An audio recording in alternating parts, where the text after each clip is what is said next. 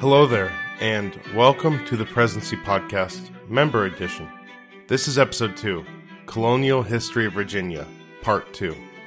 First, I would like to thank you so much for supporting the Presidency Podcast. It means a lot, and support like yours will ensure that I will be able to continue making the podcast and continue to give you quality episodes. If you enjoy your membership, please do tell a friend about the show, and please recommend to them the extra member perks. This members episode is all about the foundation of the first permanent English colony in what would become the United States, Jamestown. Even though the colony of Roanoke was a colossal failure, the land of Virginia was still there, seemingly patiently waiting for an English return. This, however, would not come until 1607, when 3 vessels meandered into the Chesapeake Bay. Around a decade and a half after the abandonment of the Roanoke colony, in 1604, a treaty between Spain and the English was signed. This treaty ended most hostilities between the two European powers and ultimately freed English men, money, and material to be used towards a new colonial empire. In 1606, King James I granted the future settlers of Virginia and many other colonies a charter to settle the New World. Now that most of the hostilities with Spain have ceased, wealthy men in England could no longer make money investing into privateers, who were essentially state-sanctioned pirates. So they looked into the new lucrative prospect of colonization. So prosperous men such as lawyers and even some professional privateers such as Sir Walter Raleigh became investors and leaders in new companies that set out to make it rich in the New World. The first major company that was formed was called the London Company. They were the ones who funded much of the early American exploration, including that of Roanoke. They soon changed their name to the Virginia Company, so from now on I will be referring to them as such. The Virginia Company gained a charter in 1606 to colonize and govern Virginia. Think about that. I think that is pretty crazy that, imagine the United States, that we just randomly gave a company the right to govern a city or something. It's insane. Shortly after getting their charter, in December 1606, the first ship sent to colonize the New World by Britain since Roanoke set off. They took a route that followed the trade winds to the Canaries, then down to the Caribbean, from which they followed the Gulf Stream up to Virginia. 144 men set sail from England in good spirits. However, of those 144 men, only 104 souls reached the Chesapeake in 1607. They looked for a suitable place to settle, and, try as they may, establish a new and permanent British colony in the New World. The 3 ships that creeped into the Chesapeake were the Godspeed, Discovery, and the Susan Constant. They found a tributary that poured into the Chesapeake and sailed up the river for around 60 miles. Their goal was to find a more secluded spot, which was away from the natives. This perhaps was a direct result from the unsolved mystery of the Roanoke colony. I can almost guarantee that those aboard those ships were becoming increasingly concerned with the possibility of following the destiny of the Roanoke settlers. As they crept further into an unknown and alien land, that destiny had to be on their mind. The river which they traveled upon, they of course named the James, in honor of the king, James I, for he ascended to the throne following the death of Elizabeth I. Eventually, they found a location up the James River. They chose a peninsula formation, believing that it would provide the most protection from any hostile natives. This was a common strategy to build on peninsulas for important and strategic cities. For instance, a small Greek settlement of Byzantium was chosen by Constantine due to its ideal geographical location on the peninsula. However, this specific location that the British chose was not wholly to their advantage. While it was secure, and it did not seem like there was a lot of native activity, that was probably for a good reason, as the location they chose was essentially a swamp. And on top of this location left the settlers surrounded by a prison of thick and mysterious woods and swampy land. This left the colonists quite boxed in and massively susceptible to infectious disease. This colony would be named Jamestown, the first successful and permanent British colony in what would become America. In 1606, the Virginia Company was granted a charter to set up a colony in the New World. So Jamestown was, just as many of the early colonies, a colony that was created for enterprise and almost exclusively business motivated. Britain was late to the colonial game, as we discussed in the last episode, and after seeing the vast quantity of treasure that other Western European nations were making, They finally decided they wanted to get in on the game. This, however, as we will see, will lead to increasing hardships for the settlers because many of them were just there for the money and were not trained frontiersmen. The settlers of Jamestown already experienced the ever-present specter of death from their trip across the Atlantic. As I stated previously, 40 would-be settlers perished at sea, which I find unsurprising. These men were not experienced sailors and definitely did not have their sea legs. The month's trip through the roller coaster of water would have been unbearable to the Englishmen. Now they were isolated and alone in a foreign land. With malaria already spreading among them, they knew that it was either work hard, build a shelter, and grow food, or perish. However, they did not have a good start. Immediately, the Jamestown settlers did not pool their resources in farming and building, but instead they went on lengthy hunts for gold and silver. On top of the wasted efforts on precious metals, it was very difficult for the colonists to build a stable community, since there were no women in the colony. This made it very difficult to build households and trust among the others. So let's just imagine this. A group of 100-odd men are dropped off in the North American wilderness, with no clue how to survive, and in an inhospitable land. Can you imagine what that would have been like? You were out in the woods collecting firewood, trying to scrounge around for what food you can find, since no one in the group knows how to grow food, especially in this climate. However, you spend your time away from camp not knowing if Edward back in the wooden fort is going to survive the night, because he won't stop crapping himself to death. Every rustle in the bushes would stick your hair on edge, thinking you're going to get an axe in the back of the head, as the tales of the American Indians would have trickled their way to England and filled their heads with fear. The ironic thing is that the Jamestown colonists literally only survived the first shaky years due to the support of the local American Indian tribes. This is quite ironic because the first colonists would not let the natives see any of them die. They wanted to give them the allure to the Native Americans that the colonists were more than mere mortals. But after a while, this just became impossible. The natives showed the colonists how to use agricultural methods that would work in the Virginia climate, as opposed to the methods which they were using that functioned well in England. Contrary to what you might believe, the American Indians in this region were actually a settled people with a strong focus on the planned agricultural society. The three main American Indian tribes located around Jamestown Colony were the Algonquin, the Iroquois, and the Sioux. These three tribes were actually part of a greater group of united tribes called the Powhatan Confederacy. I will perhaps give this group of tribes an episode themselves in the future. These tribes had permanent villages that were surrounded by an organized field of crops. They were not a nomadic society, but rather stationary. The crops that they grew, and in turn went on to show the colonists how to grow, were beans, pumpkins, and corn. And by saying corn, I'm talking about maize. You know, the yellow stuff? I wanted to make this a point, because when we look at history before the introduction of corn from the New World, the term corn is used a lot. Specifically, I think of the term corn being used in regards to Roman history. We read these histories, and you might be confused, because you're like, hey, I thought corn was only in the Americas. And you'd be right. Corn, or maize, is indigenous to the Americas. However, corn was used as a catch-all term for cereal grains before it was adapted to essentially meaning just maize in the modern English parlance. Examples of other cereal grains would include wheat, barley, rye, millet, oats, and milo. If you don't know what some of those are, you probably don't live in a rural area where there is no underground sourced irrigation. And they're mostly used just to feed cows anyway, so it's not really important. Anyways, the natives showed them all sorts of stuff like how to grow legumes next to the grains in order to enrich the soil, something that is common knowledge today and something we learned in every third grade history class for some reason. However, it does not stop there. The American Indians showed the Jamestown colonists how to hunt the local game and how to fish the local water systems.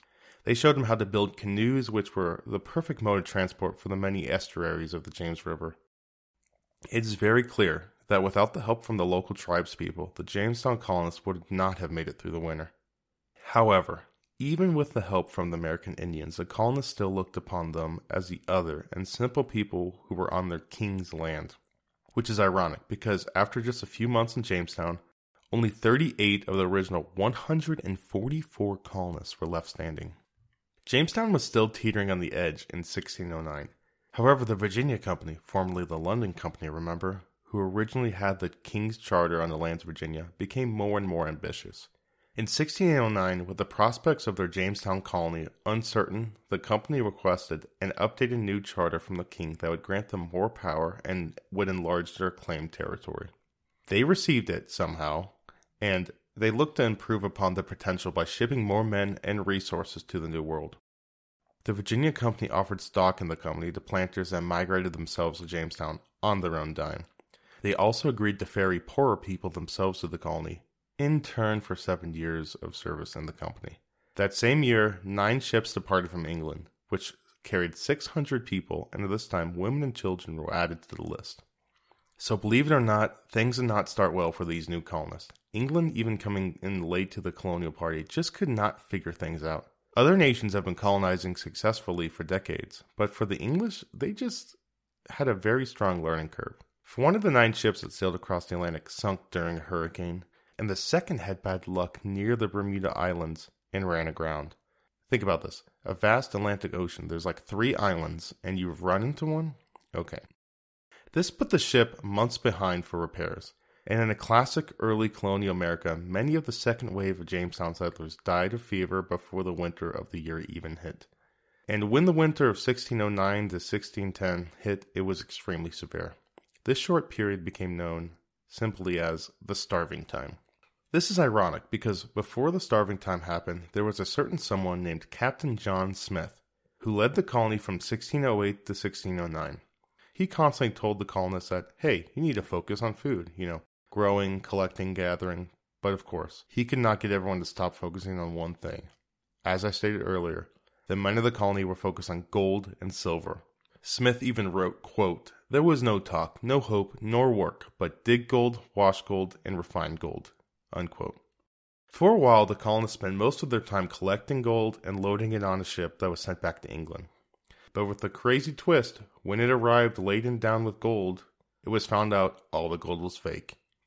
Fool's gold, iron pyrite, imagine them. So happy they found all this gold, thinking that they're going to be super rich. And then find out months later when they are suffering of the lack of food and the cold, that they hear, hey, by the way, all the gold you sent was fake. Many of the colonists actually never recovered from this revelation, and I understand why. By now, the local tribes had realized that the colonists spelled trouble and began to leave them to their own devices. This problem came from the genius and bold tactic of the colonists just to steal the food and supplies from the American Indians when they refused when asked. So they would be like, hey, you can have some food? They're like, no. They're like, I wasn't asking. On top of the lack of assistance from the local tribes, the natives also stopped the progression of the colonists from further expeditions into indigenous land. This left the colonists trapped on their marshy peninsula, with little game and failing crops. They resorted to eating rats, cats, and dogs, snakes, toadstools, or even horse hides. This is a very common and desperate trend in history. The idea of eating leather as a means to quench the pains of a starving stomach. It is said that they go so desperate that they even ate a corpse of their own countrymen who perished. The ship that ran aground in Bermuda finally did make it to Jamestown following the winter, and when they arrived they found only 60 gaunt people left alive. The people of the new ship took the survivors and loaded them aboard. Everyone giving up on the colony, they sailed down the James River back to England. However, on their way back to the metropole, they ran into another English ship coming up the river. This ship was not alone, but rather it was simply one of a fleet sent from England, and carried on this fleet was a first. It carried not only supplies and additional colonists, but it included Virginia's first colonial governor, Lord De La Warr. Thomas West was the 3rd Baron of De La Warr, however the 12th of its time. He was the largest investor of the Virginia Company, which gave him the position of governor of the colony. And I'm not sure if you have connected the dots yet, but if you look at his name, De La Warr, you can see where one of our original states gets its name, Delaware. Upon seeing the governor, and after a short and reassuring chat, the colonists turned around and picked up where they left off at Jamestown. I would like to put ourselves in the shoes of 2 groups of people real quick. First, the colonists departing Jamestown. They sat through the starving time, barely making it out, resorting to eating leather and even cannibalism. They were finally rescued and boarded the ship bound for home, thinking to themselves how lucky they were for surviving another failed experiment in English colonization. Lucky that they did not end up missing like their fellow Roanoke colonists and thinking that these lands must be cursed, that it just wasn't meant for the English to colonize this land. Then they see another ship, flying an English banner. At first, I'm sure they felt confusion, then hope that they were a friendly face, then dread knowing that they must turn back. Turn back to the literal hell that they just pulled themselves out of, having to be reminded every day of the horrors and pain that happened on the very soil that they now called a home. The second group that I want to discuss is the American Indians. I am sure that they always kept a watchful eye on their European neighbors, whether or not they were helping them.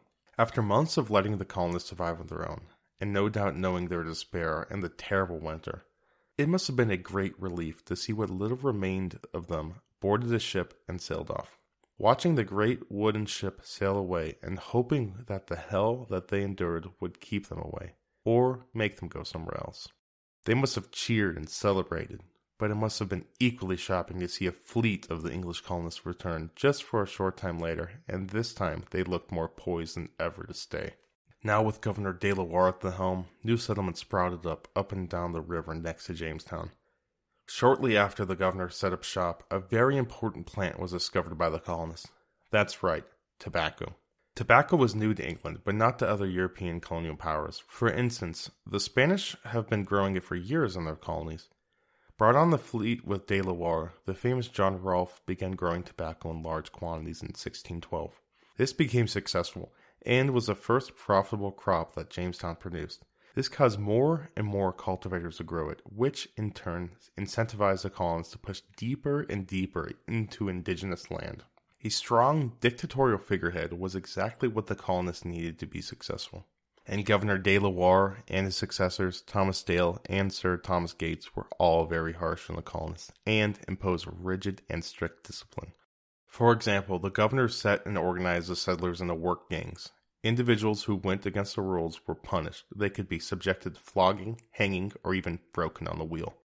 And believe it or not, this was not a super productive way to manage the colony long term. The communal system and essentially pressed labor created a system where the colonists were essentially under the thumb of these overly authoritarian governors. They would evade work and generally be insubordinate. The reason that they were impressed in these work gangs was so the Virginia Company could receive payment for their trip to the New World. These members of the work gangs were the indentured servants that you have heard a lot about growing up in school. Eventually in the future, in order for the company to receive the payments from the colonists and also to keep them from revolting, the governors took a different approach. First, they stopped having the colonists in Jamestown work in gangs around the clock to pay off their time. Instead, they remained to work only part-time for the company, and the rest of the time they would tend to their own private plots, and, in turn, give a portion of their own grain to the colonial storehouse. This drastically improved the morale of the settlers and made them more productive. Of course, this system of indentured servants would eventually be replaced with African slaves. Jamestown was not always a happy place among its first years, but due to the strong and often harsh leadership of the early governors, it started to become prosperous and even self-sustaining. It even started to expand. Up and down the James River from the original colonies, settlements began to line the banks and start growing. The two main reasons for the eventual success of the colony were due in part, as I said earlier, to the early dictatorial aspect of the gubernatorial leadership, but also since the colony now had more men, they had increased military success against the local American Indian tribes. This was important for the growth of the colony because it let them have more breathing room per se, i.e., access to more fields, fisheries, and hunting grounds. Their military incursions in the tribal land allowed the colonists to focus on the tasks at hand and less about the potential Native American attacks. However, the most important thing that led to the major success of the colony, and what we will start the next Members episode on, was tobacco. I briefly mentioned this a little bit ago, but it truly is what first set the American colonies apart in the early colonial period. And with that, I think we'll go ahead and wrap up this Members episode. I really appreciate you becoming a member and supporting the show. I hope you enjoyed this part 2 of my exclusive member series on Virginian colonial history so far. If you have any comments or concerns, please email me at presidencypodcast@gmail.com. Also, feel free to follow me on Twitter @theprespod. Finally, if you did enjoy this exclusive content, please recommend not only the podcast, but membership to your friends or anyone else who would be interested in the show. Word of mouth, I feel, is the best way to grow a podcast. Majority of the new podcasts I start listening to usually come recommended from a friend. So please tell others about the Presidency Podcast. And with that, hail to the chief.